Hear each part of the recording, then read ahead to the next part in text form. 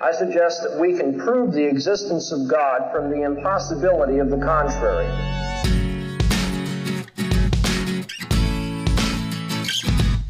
As Christians, we do not give up our intellect.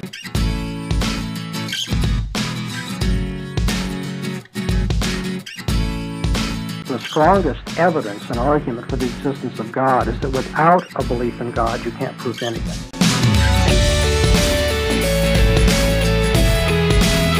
How can the law be material? That's the question I'm going to ask you. I would say no.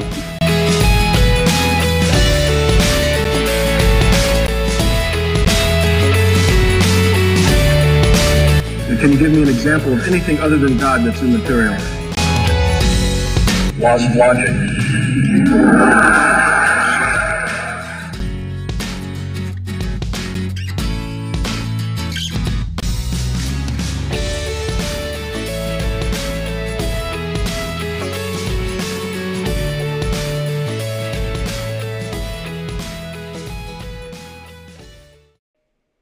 Welcome to the Revealed Apologetics Podcast. I'm your host, Elias Ayala, and here at Revealed Apologetics, our goal is to equip believers to defend the Christian faith, and we want to equip you to do it in a way that is honoring to God and faithful to Scripture. So sit back, relax, get your thinking caps on, and let's dive into our topic for today.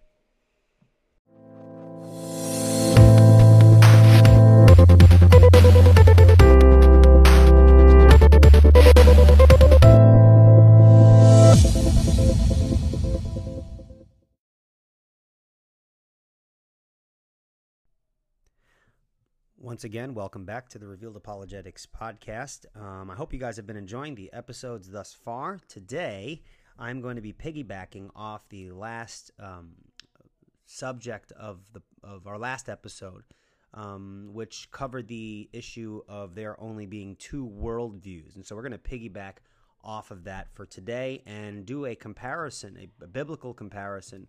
What does the Bible say about believing thought and unbelieving thought, and how is this relevant to apologetics and presuppositional apologetics in particular? But before we do that, I encourage folks to come in with questions, or rather email me with questions. And so we have a question from a person whose name will not be mentioned, right, for confidentiality issues, all right? And so this person says, "Hi, Elias.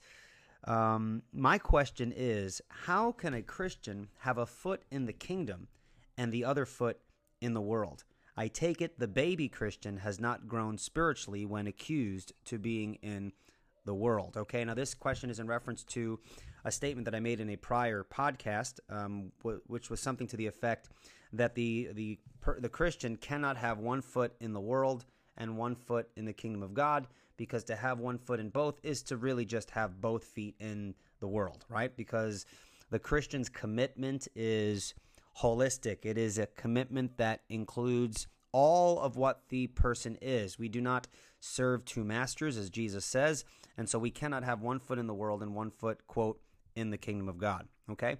So the question is, how can a Christian have a foot in the kingdom and the other in the world? Okay.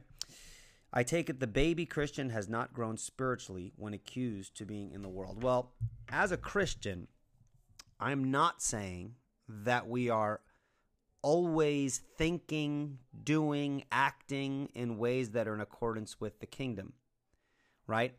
There are Christians who are ignorant or uneducated in the word that might act out of accord with what the scripture teaches. They're saved, their heart is committed to Christ, but their sanctification, so to speak, has not caught up with them, right? They're still learning, they're making mistakes, and of course all of us to some degree do that. That's not what I mean by having one foot in the world, one foot in the kingdom. I would argue that if someone is genuinely serving two masters, it's the kind of person that says, well, I want to serve the Lord, but I don't want to stop doing these other things, and so I'm going to try and walk this fine line, being committed to two kingdoms, so to speak. What I'm saying is that a Christian cannot do that, right? If your heart is committed to the Lord, then it's committed to the Lord and nothing else. That does not mean you will be perfect in everything, but your heart, the direction of your heart is geared towards submitting to Christ. And of course, through the sanctification process, we are learning how to submit every day, okay? But the Christian is not at the outset saying, well, I like the things I do over here out in the world, and so I don't want to drop those things. I'm going to continue to do those things while also trying to balance my relationship with God. That's what I meant. The Christian is not to do that, because to do that, to have that kind of mindset, is just to be in the world. You're not serving Christ at that point. That's different than a baby Christian who has not grown spiritually and then is perhaps being accused of being in the world. Accusation of being in the world or having one foot in the world is not equivalent to that baby Christian actually being partially in the kingdom, partially in the world, right? So there can be a perception of others about this baby Christian saying, well, this person has 1 foot in the world and 1 foot in the church, right? But in reality, it could just be that this Christian is still growing and wants to serve the Lord, but is struggling and trying to make sense out of this new way of life, this new way of thinking. So I think there's a key difference there. All right? Well, I hope that clears up the question. And so we will move on. I think that is sufficient for our purposes here. All right, so let's continue back on, as I said, piggybacking upon the last episode, in which we've covered the topic of there only being two worldviews. I said in last episode there are only two worldviews, the Christian worldview and the non-Christian worldview. When you are thinking along presuppositional lines, along worldview lines, this must be the case. And I know the knee-jerk reaction is to say to oneself, well, surely there are more than two worldviews. We have the Christian worldview, we have the Muslim worldview, the Mormon worldview, we have the Hindu worldview, the Buddhist worldview. But in reality, all the different non-Christian worldviews have one thing in common, namely that they have inherent within it an explicit or implicit rejection of the truth of the Christian worldview. And I use the example, and I think it's important to repeat here, that suppose you have a worldview which says, you have a person who says, I don't know if God exists. I don't know if Christianity is true, whatever, fill in the blank, I don't know. Well, from that perspective, that statement, I don't know that God exists, has implicit within it the falsification of the Christian worldview, since a very profound foundation of the Christian worldview is that all men know that God exists, and they are without excuse, right? That's Romans chapter 1, verses 18 and on, okay? Now, again, you don't have to, someone can say, well, that's ridiculous, I don't believe that. But that's what the Bible teaches. All men know that God exists. And we could hash that out as to in what way does man know? And I don't believe that unbelievers are just, thinking within themselves, well, I know God exists, but I'm just going to suppress it. No, there is an element of self-deception here, and I don't think that this is not meant to be something that's condescending. If the Bible's true, which I believe it is, then this is the case. To deny that all men know that God exists is to just say that the Christian worldview is false, because that's what it teaches, right? So what's the point of this? The point is to show that all different non-Christian worldview perspectives have that in common, and so it is legitimate to place them side by side. You have the worldview of the Christian worldview, and the non-Christian worldview. And all of the subcategories, really, they're just in-house squabbles, so to speak. They all reject the truth of the Christian worldview in some way, shape, or form. Okay? Another reason why we point out that there are two worldviews is to identify the reality that within the worldview framework, within the competition of worldview perspectives, there is no neutrality, right? The person who rejects Christianity at the outset is not neutral in regards to Christianity. And the person who says, I don't reject Christianity, but I don't know if God exists, is implicitly rejecting Christianity, because the claim of the Christian worldview is that all men know that God exists, and hence are without excuse. You see, so there's no neutrality, right? And to be consistent as Christians who are going to engage in the apologetical task in a way that is consistent with Scripture, we must not be neutral in our thinking. I cannot stress this enough. There is a fundamental antithesis, a pressure point of opposition between the Christian worldview and the non-Christian worldview. And we must be committed to our Christian commitments. We are holding to Christian presuppositions. Our mind is rooted in the revelation of God. We do not let 1 inch in that area. Once you allow for some kind of neutral area, some buffer zone, you have two sides of in a war fighting. You have kind of this buffer zone where it's kind of a safe space where we can talk about things for a moment. No. In the war against worldviews, there is no neutrality, right? The Christian philosopher Greg Bahnsen used to call this the myth of neutrality, right? There's this assumption that we can be neutral in regards to some things, but of course we can't be neutral in regards to others. No, the Christian worldview states that there is no neutrality in anything, okay? Right? Because we are committed to Christ. God created all things, and so anything that opposes or contradicts what God has established is not neutral. And anyone who says anything contrary to what God has established is not neutral, right? So this is very, very important. And if we want to be consistent, when we begin with neutrality, we are not beginning in a philosophical outlook that is rooted in Christ. You see, because if we use the Scriptures as our starting point, to be consistent, we need to acknowledge that non-Christian thought begins with hostility to God, right? This is a fundamental Christian truth, right? And so when we're engaging with the unbeliever, we want to engage with respect, with gentleness, but at the same time, we are not engaging with them in a neutral fashion. We do not start with unbelieving philosophical outlooks, okay? The Bible has much to say about the mind of the unbeliever. And again, this doesn't mean to be this is not meant to be condescending or insulting. But as Christians, we believe that the Bible is the revealed Word of God, and it is revealed for the one who knows all things. And if God knows all things, then it follows that he knows the heart and mind of the unbeliever. And this is what he reveals to us about the unbelieving mind. Ephesians chapter 4, let me turn there. I thought I had the reference there, so bear with me. Ephesians chapter 4, verses 17 through 18. Ephesians 4, verses 17 through 18. And here is the folly, the foolishness of beginning our thinking in unbelieving on unbelieving foundations. Okay, this is chapter 4, verses 17 through 18. It says, "Now this I say and testify in the Lord, that you must no longer walk as the Gentiles do," catch this, "in the futility of their minds. They are darkened in their understanding, alienated from the life of God because of the ignorance that is in them, due to their hardness of heart." Notice the characteristic of worldly thinking, okay? We are, first of all, as Christians, we are no longer to walk as the Gentiles do, right? So we're encouraged not to think along the lines of the unbelievers, right? Because they walk in the what? Futility of their minds. And their understanding, according to verse 18, is darkened because they're alienated from the life of God because of what? Ignorance that is in them, right? And so we do not start from a place of ignorance. We do not start from a place of darkness. We do not start from a place of futility. We start on the firm foundation of God's revelation. And that firm foundation informs how we are to engage in apologetics and how we are to understand our opponents, if we can use that word, within the worldview debate or discussion or apologetic context, okay? Psalm 36, verse 9 says, "In God's light, we see light." We begin with the light of the knowledge of God, right?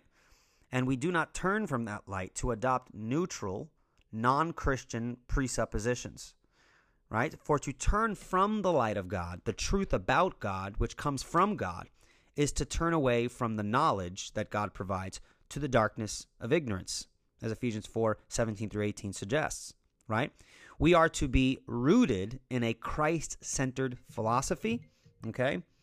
And as being rooted in this Christ-centered philosophy, we take with that the firm foundation of God's Word, all right? Vain thinking is thinking not in accord with God's Word. We are not to start there. Neutrality is vain thinking, so we should not engage in neutral in a neutral mindset, a neutral philosophy, right? All right. In Colossians 2:8, it teaches us that all the treasures of Christ, right, are all the treasures of wisdom and knowledge, are hidden in Christ. Okay? And so Colossians tells us that we are to avoid philosophy that's rooted not in Christ, but rather a philosophy that's rooted in humanistic, worldly, non-Christian presuppositions. We're called to avoid that kind of philosophical thought. So what does this look like? What does it look like to start on the foundation of God's revelation as opposed to starting on the foolish foundation of the unbeliever? Okay? Well, in kind of just a practical way, it is to engage in apologetics and life, of course, everything. We engage in everything, whether it's life, family, whatever element of human experience, we are to engage in those things, all the while being informed by God's word, okay?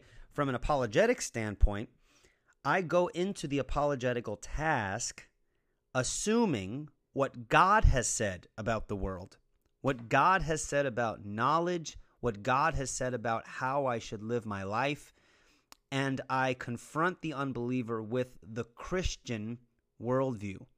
I do not start from ambiguity. I do not start from ignorance.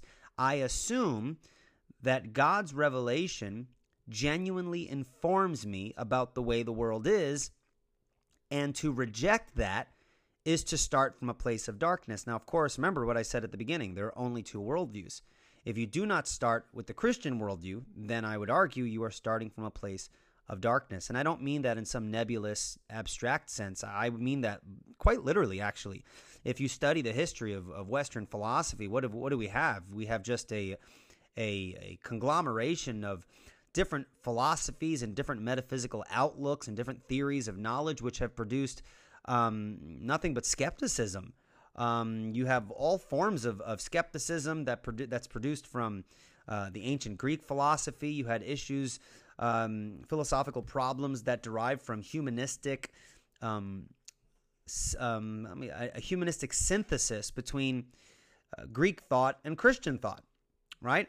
And then, of course, I would argue that the Bible does not teach us to mix those categories, but rather that when we start with the certainty of God's word and the worldview that is produced from the Scripture, that we start from a place of wisdom, that we have a foundation for knowledge. When we believe God, when it says in Proverbs 1:7 that the beginning of knowledge is the fear of the Lord, when we start with a reverence and respect for what God has declared about the world He has made, then we will have a genuine understanding of things.